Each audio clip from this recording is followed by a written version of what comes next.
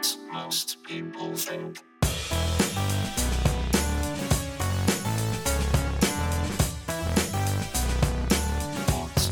Hello and welcome to episode 24 of What Most People Think. How are you? How is your year started? Have you gone into it with a real buzz on? Have you? You just got this new fucking vibe? Yeah, I'm just really feeling really sparky. Or you're like me. I was lucky enough. I had a long break off at Christmas. I went on holiday to Cape Verde. Right, get me? I'm doing all right. All these low-paid appearances on news channels, they add up. And then, within like 4 working days, I look like shit again. And do you ever have that where you just feel so revived and stuff, and then just like within 4 days, you're sitting in your motor in a traffic jam, it's pissing down with rain. You just think, wow, that was feels like another fucking era. But look, I'm not complaining. Well, I am. But I had a good holiday with the family out in Cape Verde. But I managed to do a monumental fuck up on the way back when we were leaving. You know when you're leaving and you got a kid, it all gets really confusing. I mean, essentially all you're doing is leaving a hotel room, but it just gets really militaristic. Right, if we check this, we've got the bags, we've got the passports, we've got the kid. Yeah, we've got the kid. Probably should have checked that first. And then we'd left the car keys in the safe, right? Now, I had taken a set of keys out of the safe. It transpired that I may not have taken the set of keys out of the safe. And it really was my jurisdiction. Was the car keys from the safe. That was my job, and I didn't remember them. And then I sort of, as we were boarding the plane, I realised I'd fucked up. So as well as it being a really packed flight full of I sort of had the knowledge that I'd messed up quite badly, and that when we got to Birmingham Airport, we were going to have to get a taxi home. So really, as you can imagine, that impinged upon my... Just enjoy the Schadenfreude, all right? If you're a bloke with a family, you didn't do this, I fucking did it. So I had to kind of sit on that knowledge and, and then break the good news while standing at baggage reclaim.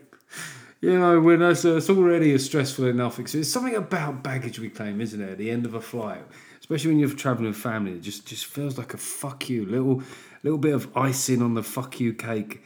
So if you're new to the podcast, it is sort of like, I'm just an ordinary bloke. Do you know what I mean? Voted Conservative, voted Leave. Apparently I've got slightly tabloidy sensibilities. And by tabloidy sensibilities, I mean, those papers that sell the most.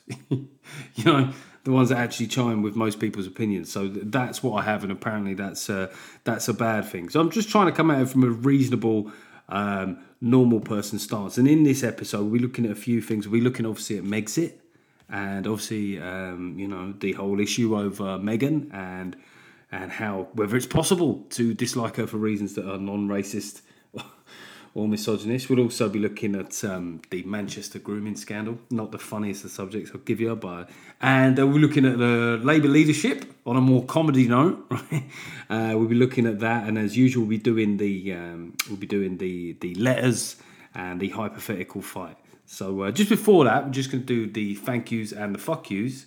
I want to say thank you, and this is going to sound like arse kissing, but I want to say thank you to my wife for not throwing me under a bus with the whole car keys thing in front of my son, because I'm already getting a lot of the silly daddy stuff. You a dad? Do you get this? Silly daddy, and you sort of think, yeah, I'm kind of breadwinner. It's not that silly, is it? But yeah, okay, silly daddy. I'm the kind of comedy fool guy here. But in the moment, you could have just, within a right said, your dad's a fucking idiot.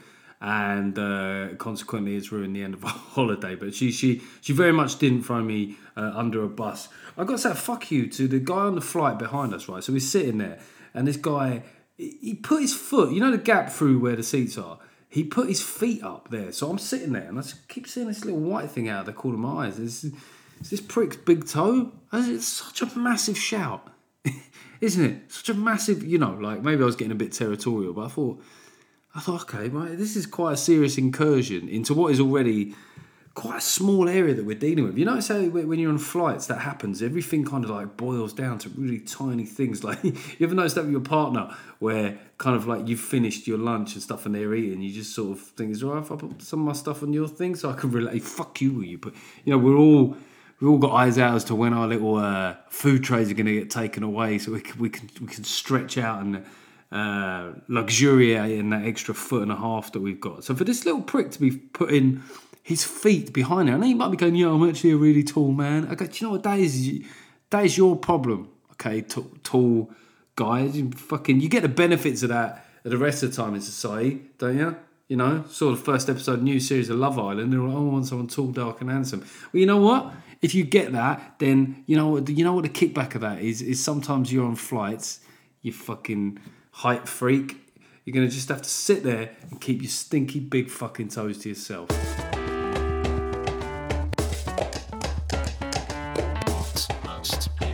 Okay, so Meghan Markle. Turns out I'm a racist, guys, because I don't like Meghan Markle that much, and apparently that is automatically makes you some sort of racist. With Meghan, it was amazing, wasn't it, that it suddenly came down to this because it's not like there was any examples in the royal family before of the wives getting vilified, was there? It's not like Sarah Ferguson got a bit of a hard time for the press. They fucking hated her. And it was exactly the same format, wasn't it? There was like, Charles and Di at the picture book wedding, and then Andrew and Ferguson were sort of like, romantic runts of the litter. And then, come down a generation, Wills and Kate are that. And then obviously Harry and Meghan get more stick. I'm not saying it makes it right. Some of the way that the tabloid have gone when they compare those Kate and Meghan headlines, I don't dispute whatsoever that they go over the top, and they do seem to have given Meghan a particularly hard time. But when it comes to the British public, I don't think it is a reaction. I think that you watch people in interviews and you come to a judgment, right? You just think, that's not my kind of thing. My issue, right? So I remember I was in a relationship once, right? She just strikes me as one of those women where, like, she's not into the family thing and stuff. And I just think she strikes me as the kind of person that taps out of a lot of family dues. Do you know what I mean? Like, she's due to come, and then Harry rocks up, and they're all looking over his shoulder. He's in, no, Meghan. And then it's always like that she's ill. One of those women. Like, she's still not well at all, man. She's still not well at all. Yeah, she's... And that horrible thing where the family then have to act like they believe it on any level. There is a bad bug going around. My whole life there's been a bug going around. Has there ever been a time in human history when there wasn't a bug going around? There's a lot of it. Yeah, there's a lot of it going around. Like bacteria, that thing that's probably predates fucking everything. The other one that gets me, just as a little sidebar, is when people, like, because we're still at that part of the year where everyone's got a cold. I don't know about you, I think I've had a cold since about October. It might be fucking cancer. But it's when people say, "Oh, I've got your cold." I've got your cold. You're like, no, you haven't got my cold. I'm not like some fucking crazed scientist in a lab just cooking up. It's not like Outbreak, where someone just for the US military actually created a bug. Do you know what I mean? I wasn't in my office. Just I've got your cold. They're just angry about having a cold and they want someone to blame. But yeah, so then, when Meghan's not there and they have to go, oh, well, yeah, do send her our love. Do send her our love. And she's just, they are very, very close. And he strikes me as wishing to please her. I mean, that clip, right? That clip of him with Bob Iger from Disney, where he sort of says they're just meeting and greeting. And he goes, she does a lot of voiceover. Actually, she does a lot of voiceover. Do you know that? I just thought, oh my God, you suddenly got the sense that Harry is going to be saying a lot of that stuff for the rest of his life. Professionally pimping out his wife's voiceover skills. A lot of people say, oh, you're such a cynical view. He's just a young man who loves his wife. I love my wife. Do you know what I mean? I'm not fucking acting like her agent. I don't know. Maybe I'm cynical. Like I say, I don't dislike Meghan, especially. She just strikes me. She reminds me of a kind of woman, I guess. It's nothing to do with race, or it's nothing to do with misogyny. She just reminds me of a certain kind of woman that I've known in my life. It couldn't be more parochial than it is. And in fairness, Harry has a history of doing things his own way. He, if you look at his history, like in his mind, the press and the British establishment killed his mum, right? That's how he sees it, because it happened before he could really, there was no nuance in his mind. That would be how you see it. So in a way, like, it's amazing that it's taken him this long to rebel. In a way, I would have been, if I was the MOD, giving him an Apache helicopter. We're absolutely sure he's not going to just turn this and, fucking shoot up the Mall, and just go down Fleet Street, fucking strafing machine gun fire there with Rupert Murdoch fucking ducking, diving into the bushes. So I'm not against them as obviously the way that they handled it with the Queen. I think everyone said that was poor. That was a poor show. Do you know what I mean? Like if you just bring it down to the level of like, look, there's something that's important to your nan. You know, do you show that courtesy? But who knows? Who knows what goes on behind those closed doors? But he does. One of the issues here is that he is, he's a 6.5 and she's a 10. And I know some people go like, oh, but Harry's better than 6.5. Look, 6.5 is not bad for a ginger. Yeah, not bad. Not bad at all. She's a 10, so he just wants to stay in that game, right? Because he's outperforming his genetics. Not just, he is like, every time they sleep together, he must be thinking, how the fuck am I doing this? Oh, I will do anything. I'll leave the royal family. I'm going to live in fucking Ottawa, wherever that is. And we, again, it comes down to personal experience where I've had mates, when they start dating a woman that's, probably possibly too good for them, they'll kind of toe the line. They'll toe the line. Have you ever seen that when a mate has been comprehensively restyled by his missus? You ever seen that? Where like he just turns up to the pub one day and he's got a new look going on. She hasn't just like suggested a couple of t-shirts for him. He has been fucking restyled. It's like he's been on Queer Eye for the straight guy. And he comes in, and the thing is, because he knows it's fucked up, he's like, he looks self-conscious. Like, he looks, and he's a bit previous in defending himself. Like, all right, like, he knows the comments coming, and of course it would, because he's wearing a fucking turtleneck, right? And, what's going on with the turtleneck, Dave? He's like, you lot are fucking so immature, yeah? And he just, because deep down he knows he's a pussy, he's just completely whipped. But yeah, ultimately, of course it's their choice to go their own way. I'm not fucking paying for any of that. I'm not paying for any of that. I did think that was odd was they said about, we'll still collaborate with the Queen. Yeah, she's the fucking Queen, man. Collaborate. This isn't like, you're not doing like, you're not atting people on your YouTube channels or just mentioning them in your fucking Insta story. This is the Queen. She's one of the greatest people who's ever lived. She's been a monarch for fucking ever. Yeah, we'll do the odd collab with the Queen. So it's just handled badly. It's just handled badly. And as dumb as like is it the reasons that people take against Meghan? Like my reason is completely emotional, isn't it? It's completely sentimental reaction based on people that I know. Equally, like you just know the people that are going to be supportive of Meghan and Harry. It's not one of those symptoms of the culture war, isn't it? Like you just kind of know in a way that people that voted Remain were a lot more likely to be supportive of Harry and Meghan leaving the royal family. Ironically, because obviously leaving the royal family involves huge cost, risk, and institutional implications. But I just think it's great. I just think, good for them. Good for them. Good for them. What they mean is like, we've lost a lot of things in the culture war recently. This feels like a fuck you back the other way. So I think what most people think, right, is that, good luck to them. I'm not going to pay for it, but maybe just treat the Queen with a bit, just a little bit more fucking respect.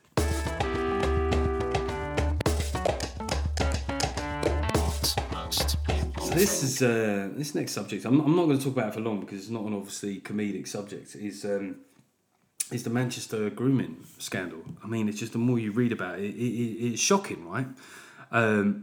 Shocking, it's upsetting to be failed by this group of, they're racist paedophiles, what they are. I don't understand. I think a grooming gang almost lets them off lightly for what they are. They systematically went after young women because they were white. Women under legal age, girls under legal age because they're white. So that's racist. But, there's a lot of people that seem to say that if you're, non-white people can't be racist. Well, I don't know what could be more racist than this, right?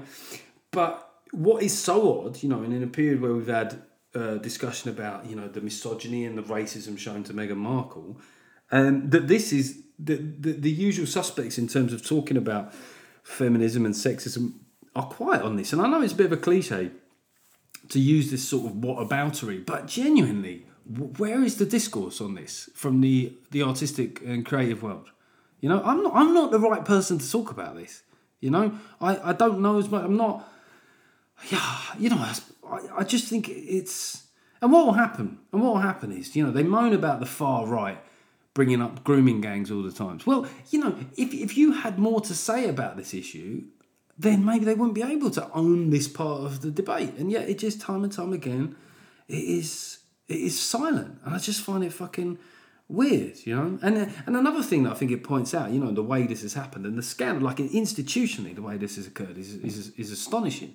You look at, and people say, they sometimes mock the phrase political correctness gone mad. Oh yeah, it's political correctness gone mad, is it? We go, well, yeah, these examples, this Rotherham is an example that political correctness can go mad. It can lose its fucking mind to the point where it thinks, well, we'd rather than cause a stir or stir up racial tension, we're gonna actually overlook the systematic abuse of young girls. It's frankly fucking astonishing. And I think the inquiry into this, when you look at the numbers involved and the scale of it and the cover-up, I just think that the inquiry should be huge because people are being fucking let down. And I'm sorry that I'm not that educated or equipped to talk about something like this. But, the other thing is I hope I'm not the only one.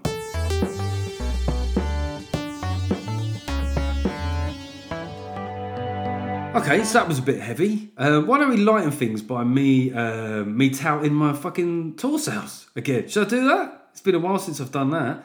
There's we start again next week. I'm at Newcastle. That's selling really well. Norwich selling great, and then there's a couple where we've got a good start, and I'd love to see more people in the room. Bridport on 21st of February. Lyme Regis 22nd. It turns out there's only 10 miles between them, so. Scheduling wise, that'll be interesting. Colchester Arts Centre. Last time I was there, we got nearly 300 in. But I'm back there on Sunday, the 23rd of February, and that's really starting to tick over now. Chester, I haven't mentioned this. I'm in Chester at Alexander's Live on Thursday, the 27th of February. It's a nice compact, that's fucking estate agent speak, isn't it? It's really, really nice, bijou, compact, vibrant little room there. But it's a good room for comedy, and they have comedy there all the time. Bromsgrove. Bromsgrove's actually selling really well. Actually, it's the other point in Bromsgrove on the 4th of March. If you want tickets, get them soon. I'm in Stourport. I mentioned Stourport. I'm still looking for evidence that it's a place that people live in. It's Verwood. I've gone on about Verwood. Verwood's fucking streets on. Verwood turns out it's either a real place or everyone's fucking in on the blag. And now people are actually buying lots of tickets for the venue just to make me look like a dick. There's Wrexham on the 7th of March. Looking forward to getting back to Wales. The Epsom Playhouse, Thursday the 12th of March. Now the thing is, the Leicester Square Theatre date on the 23rd of April is very close to selling out now. So that's another option if you live in South London. Is you might find it easier to get the tickets or exactly the tickets you want at the Epsom Playhouse on the 12th of March. 22nd of March, the Gulbenkian Theatre. Canterbury, I think we're well underway with tickets there, but it's we've stepped up the size of the room in Canterbury, so it'd be good to see people down there. It's a weirdly long fucking way away, isn't it, Canterbury? It's just always longer than you think, right? I know people in Canterbury go longer for you, it's not longer for me. I always surprised at how fucking long it takes me to get there and how shit the service stations are on the way. Sorry, Kent. And then Saturday the 4th of April, Exeter, the Northcote Theatre. That's selling well. We could definitely do with more in the room. And it's called the Northcote Theatre. Northcote at the Northcote. All right, so let's get back to the comedy. Or should I say the Labour leadership contest? Oh my God! Did you see that? Did you see that poll? It looks like Rebecca Long Bailey. She could win. She in the first and second preferences, polled by Servation, that she would win. And I don't want to say I'm a soothsayer, but I said the day after the election that they'll probably have to go through a Rebecca Long Bailey before they get their Keir Starmer. And it's like the Labour Party now. Do you remember that period with indie bands in the 80s where none of them wanted success? Before the whole Britpop thing happened, there was a lot of fucking shoegazing, wasn't there? Like bands like Pulp, they spent a long time kind of like averting success.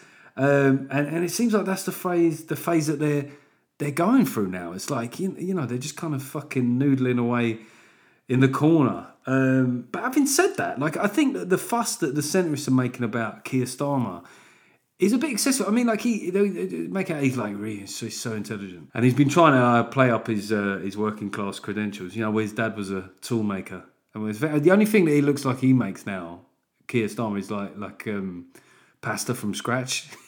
Like if you knew nothing about Keir Starmer, right? They just showed you a photo of him. You go, well, I guess he looks like he spends decent money on coffee, doesn't he?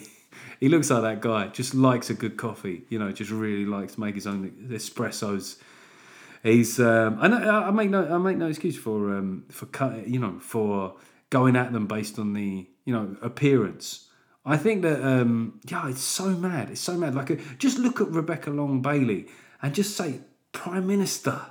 It's just not there. But what is because she's a woman. She just doesn't strike me as Prime Minister. I'll tell you who would have been good, right? I'll tell you someone who does actually capture some of the skills of all of the best points of the candidates is Caroline Flint from Don Valley, you know. She's been around, she's got a lot of experience. She's had experience under different Labour administrations. She's actually held a post in government, but that would be like, to the indie shoegaze, they'd be like, what, you fucking sellout? What? You actually had power? Yeah, right. So she showed herself with Brexit to be in touch with the Labour heartlands, but of course they never fucking want someone like her because she's competent. They think you got the one side, looking at Jess Phillips. The lovies like Jess Phillips, don't they? Because they make her feel good because they sort of she represents a version of working class character that they like. Just honest, just and solid. Jess Phillips. I'll tell you something, Babs. All right, you know me. I'm fucking real, mate. I've got a soul. I've got a soul. So they like her. I think she's gonna be like the Rory Stewart. Do you remember Rory Stewart in the Conservative race? All the metropolitan types were like, I just think I really like that guy. It's really weird because he's Tory. I just really like him. Why can't he be leader? You go, fucking get outside the M25, man. That guy's never playing out. But Jess Phillips, I'd say arguably has got more broader appeal. But the party hate her. The fucking party hate her because they're beset by all these factions. You know what I mean? They're just like, it's like Captain America's Civil War. Every day in the Labour Party. I remember when they said a while ago, do you remember they said Brexit will? Everyone was so certain Brexit will tear the Tory party apart. And it did pull at the seams, but I'd say it's nothing to what it has done to the Labour Party. Do you know what I mean? It is an anal fissure. What's a gross. But they just can't reconcile it. The simple thing is, the parliamentary party are these essentially quite centrist, and then the membership are this nutty band of fucking doomsday cultists. They're just like, they'd rather have principled opposition. And they'd also, a lot of people saying, well, we need it to be a woman this time. And you think, I do understand the historical need for it to be that, but equally, isn't it better like you just have the best candidate to beat the Tories? Isn't it better for that? Like, you go, well, what's more important? Like, it's just basically getting the monkey off your back. Or getting apparently the Tories are evil, by the way, So I would think that getting an evil regime, defeating the First Order, if that's the way you see it, would be the first thing. Not whether or not it's fucking Princess Leia or Han Solo in charge. What it's like, right, is like, if a player is a good batsman, right, or batsperson, batsman, and hasn't got 100.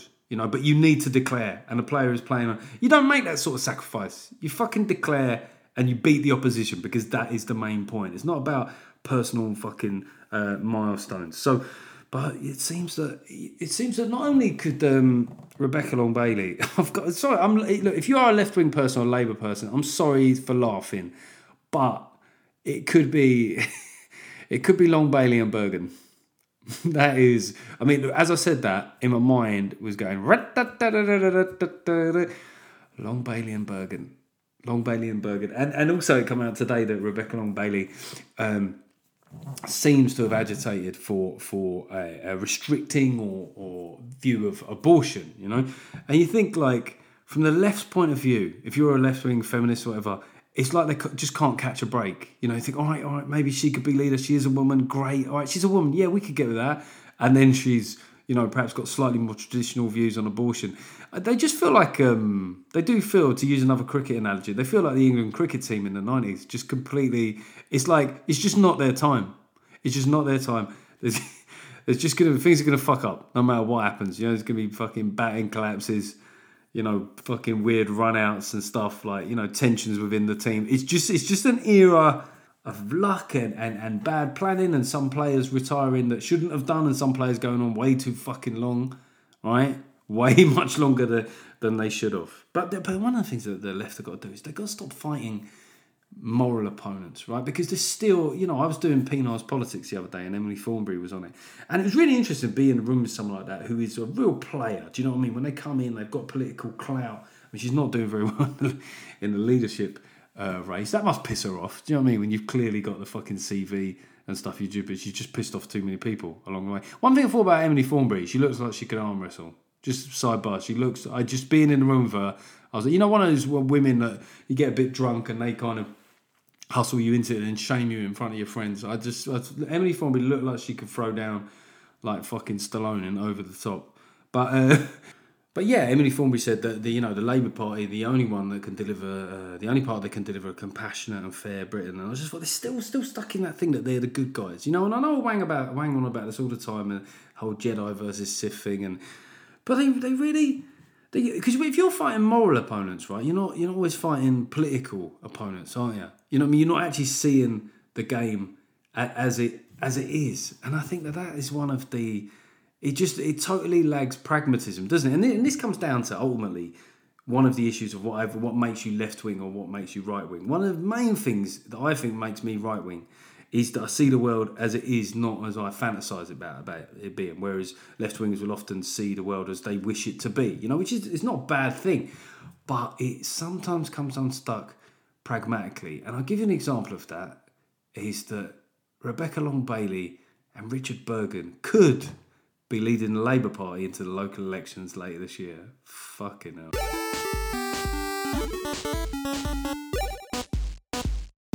Just a quick bit of bollocks. What the fuck happened to antioxidants? Do you remember that? Like about a year or so ago on every advert. Yeah, it's high in antioxidants. I never worked out what the fuck antioxidants were, but I sort of thought I need to up it. I need to up my intake because, it's everywhere in the advert. And then all of a sudden, antioxidants have just disappeared as a subject. And I want to know why. What's happened? Is there like some sort of world antioxidant shortage?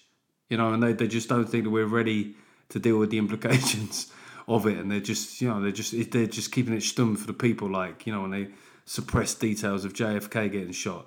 Is it like that? Because there are these things like whole grain. It's the whole grain. You never really establish if that's not. Is that a good thing? I don't know. Someone's told me that it's the whole grain. I don't know if this is a good thing. They're just these stupid fucking trends that they come out with every while. Just to keep selling you fucking crisps, right? I love it when they dig into a product and they just tell you what's already in there. Like they realise that the health fad is becoming a thing, and they go, "Fuck, man, what have Twiglets got in them? What are Twiglets? What are they whole grain? Let's fucking go on that. They're whole grain. Twiglets. Just to double check, they're already fucking brilliant. Whole grain. That's why people should eat Twiglets. Because of the grain, it's whole. Twiglets are though. I noticed over Christmas they are like when you're like the kind of Overton window of what you're eating over Christmas changes so much. You're eating so much fucking chocolate and processed meat that you actually eat a Twiglet for the fibre. You start to think of Twiglets as roughage. I put on fucking weight over Christmas, and I tell you something, like all things with age, it just gets harder to shift. I could tell my wife, right, we got on holiday and she stared at my stomach. Do you know what I mean? Like it was shocking to her. And one of the things with me when I put on weight is like, and maybe this is true of a lot of people, but maybe it's just something like a fat guy say, right? And if I become that unwittingly, it's like, my chest doesn't get fat and my arms, legs, everything, my face, my stomach, it looks, that pregnant kind of look. It's such a bad look on a bloke, isn't it? And I think blokes kind of try and kid themselves with this dad bod thing. That's just utter bollocks, isn't it? You know, actually, dad bods. Women find dad bods really sexy. No, women find dad bods fucking reassuring. Yeah, they think, well, definitely, if you're married to a guy with dad bod, no one else is fucking him. Do you know what I mean? You don't have to worry about. Admittedly, you're not going to want to fuck him either, but you don't need to worry about where he is later at night because no one wants to fucking bounce up and down off that. You know, unless he's particularly powerful. You know, you could fucking lock him in a room with every receptionist that he works with, and you know that they're just going to confide in him. You hit that age where you realise, because I'm in my early 40s now, I just suddenly started having conversations with women where I realised, because they know that I've been married like 15 years and I've got a kid, I'm just safe now. Do you know what I mean? The other one is like if a woman sort of gets changed around you, you know, you in your 20s you'd have thought, what a come on that is. Well, you realise in your 40s, that is just like, they're probably not even registering you as sexual. They not only that, they're not even seeing it as a sexual thing. They think that even if you were some fucking wrong, and they could probably restrain you until the police arrived, right? So, but look, I think that the way that I'm gonna sort out my weight is I'm gonna get back on the antioxidants. I'm gonna find out what they are, and I'm gonna eat some. Okay, letters. They are letters. They're not emails. They're letters. Okay. First up is Chris B. Chris B says, I'm a Brit living abroad, married to a German partner. And as such, we mostly listen to media UK output. What, you're not watching those German sitcoms? Wow. You're missing out, buddy. What she's finding it hard to understand is this sudden media fixation on the UK system being systematically racist. What's your take on where we are with this? I mean, look, one thing is, it's odd that whatever I say, there'll be a group of people that will think that I've got no skin in the game. I can't possibly have a view on this because I'm a white man and I'm going out there with my white eyes, just looking at the world through whiteness. I think that I just think that things have improved a lot, and I think it's a real shame. Same with like the improvements with global poverty, isn't it? That we never seem able to celebrate that, right? There is a problem with the liberal side of catastrophising stuff, you know what I mean? Always the fucking Cassandras, and you know, if you could characterise the liberal view, it would often be it's bad and it's going to get worse, right? Now, and what I think is there are signs of systematic racism, but they're the ones that get discussed the least. Like, for example, if you have an obviously non-white skin name like Mohammed or a West African first name, there is proof that you will be less likely to get through the first stage of a job application. Now, there's some places that have quotas that it might actually make you more likely, but across the board, that was proved to be true, right? So I think that's completely fucking legit and needs to be addressed. But you know, when it comes down to, like, you know, we're only discussing this because Meghan's portrayal in the media, I think it's a shame because, like, so many valid arguments on the left, they just get spaffed on the rocks of frivolity. But one thing I do think, and when I did the predictions the other day, is I wish I'd included it really, just to prove myself right. But I think that we're going to have a racism Me Too moment coming up soon, you know, because it's quite easy to happen. And I think that it's true that every non-white person in the UK would have a story to tell about racism, right? And some of them be recent, some of them be going back further. But, you know, when that happens, it's going to create this feeling, like it did with Me Too, you know, that you know, in every fucking office in the country, it's just men running around with their dicks out. It's going to create an idea of a hellish racist dystopia. Now, will that be an accurate portrayal of the majority of the UK, which is moving forward to greater integration, more interracial couples, you know, greater representation of non-white people at every level of life? Maybe not, but I think it's something that we're going to have to go through, you know. And it is weird when you look at, like, you know, that there are positives that are being overlooked. Like when you look at a lot of the surveys about how the UK would feel about their son or daughter marrying a black person, it's not 100%, but it's a lot better than most European countries. And yet it does get made to feel like there's nothing good going on here. And maybe Brexit has kind of skewed that idea for the time being. But I think, like things with homosexuality, the curve will overwhelmingly be positive in the long term. What most people think. So this is somebody that's wrote to me before, David Price. Hello, Jeff. It's me again, Pricey, the Scouser who lives in Newport, South Wales. Oh, you're one of these Like John Lennon, no, not fucking John Lennon. One of these Scousers love Liverpool so much, you fucked off. Not written you a letter for a while, so here's a question. What are your plans for Independence Day on the 31st of Jan? And are you bunging a bob for Big Ben to bong? I luckily fell for the Ramona project of stockpiling in case of no deal, and I have 24 bottles of English sparkling wine to get through. Yeah, what am I going to do for? Well, the thing is, that is funny. That is funny idea about the stockpilers. You know, it's just. I wonder if they're just hammering their way through loads of stuff now. Because the thing is, actually, the people in the best place to have a party are the Remainers that stockpiled. Maybe this is where the healing begins. All the Remainers, they've got loads of perishable. There's loads of leavers that want a party. Ebony and ivory. Just come together. Let's come together. Remainers right now throwing their fucking iPhones against the wall. Look, we're not ready for that. For me, I'm not going to have a party on that night because it was a political thing for me. It was like a pragmatic. I was offered the chance to leave the EU, and as I felt that we would never get that chance again, and look at the way it's gone down. They would that kind of referendum is almost never going to happen again. So I sort of saw it was almost riskier to stay in the EU. So I'm not really a big Ben Bong for Boris. One thing I would say is this festival of Brexit coming up is that there are already a few noises in the stand-up industry, about like, I think this is a red line. People shouldn't perform at this. You know what I mean? Once again, presuming that all comedians voted Remain. And I wasn't going to perform it because I thought these kind of things are normally shit gigs for comics, to be honest. Not necessarily the festival where it's just really hard to get the stage in a comedy right. But I'm not fucking being told what to do. I'd like to announce right now, if anyone is planning the festival of Brexit, just to piss off the comedians that are saying that no comedian should do it, I will do it for a fucking bargain bucket. There you go. That's my fee. No, I'll make it even more. I'll do it for a Bernard Matthews turkey roast. What could be more British than that? Beautiful.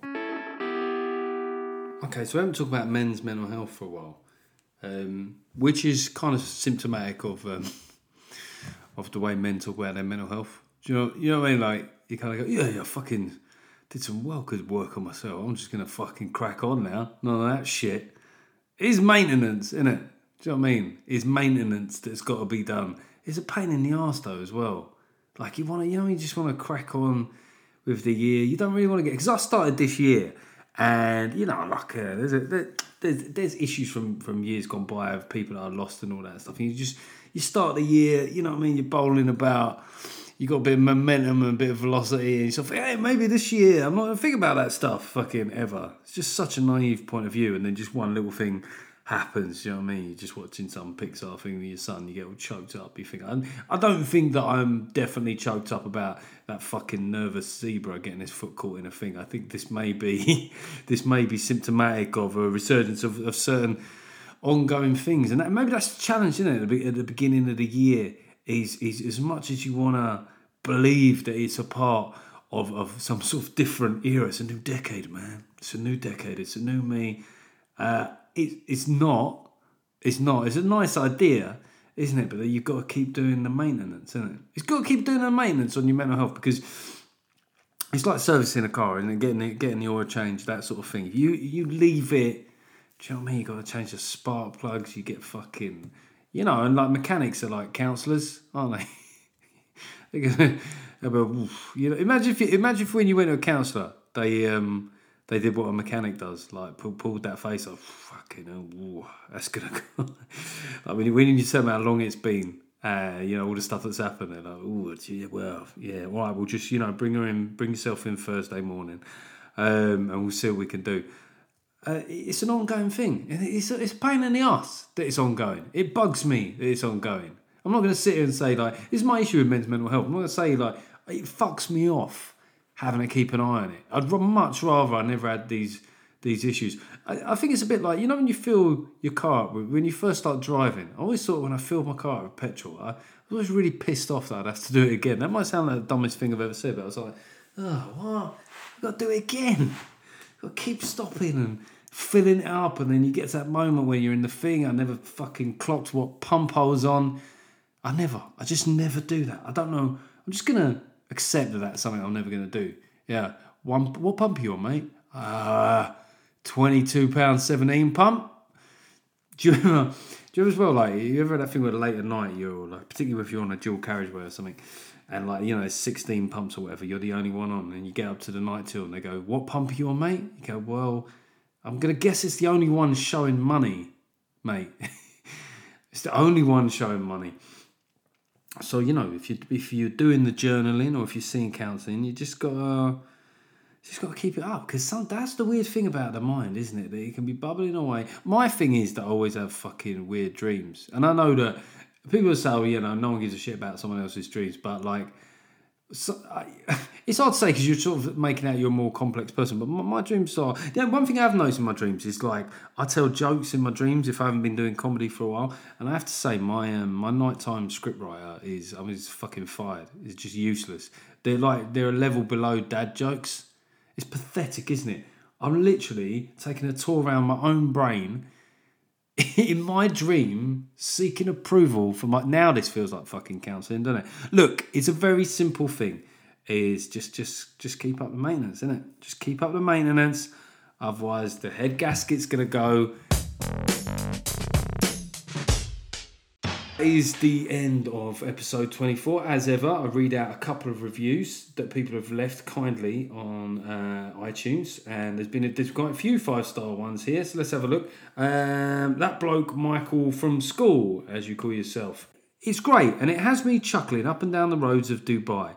But just because it's free, you can't give it 2 weeks between podcasts, Jeff. I mean, that is like, you live in Dubai, you probably got money. Let's Patreon this. Okay, you fucking tax XR. Come on, Jeff, give us more volume and anecdotes about your dog barking at the Amazon delivery guy. Frankie Boyle once said he would never come to Dubai because it's full of Jeremy Clarksons. Surely the ideal location for a new tour date, much better than Stourport. Whoa, don't shit on Stourport, man. That was a fucking low blow. Who else said Jolly Good? Okay, we got Jolly Good by F. Chambers. Oh yeah, it's Frank Chambers. Frank Chambers here. Hello, Frank. I bet you've got a business card. Fucking old school. I like you, Frank. I don't even know if your name's Frank. Anyway, I just listened to the 23rd episode of this podcast, and it was just as good as the other 22. I was moved to write this review because, well, Jeff is a bit needy, isn't he?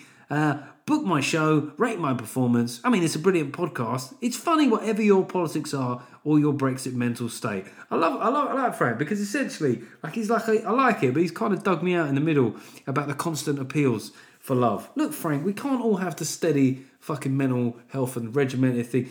Be honest, Frank, you're up at 6, aren't you? You're up at 6 eating fucking muesli, listening to the Today programme on Radio 4. I'm not as organised as that, Frank. I want to be more like you, but thank you for the 5-star review anyway. And thanks for using a phrase like jolly good.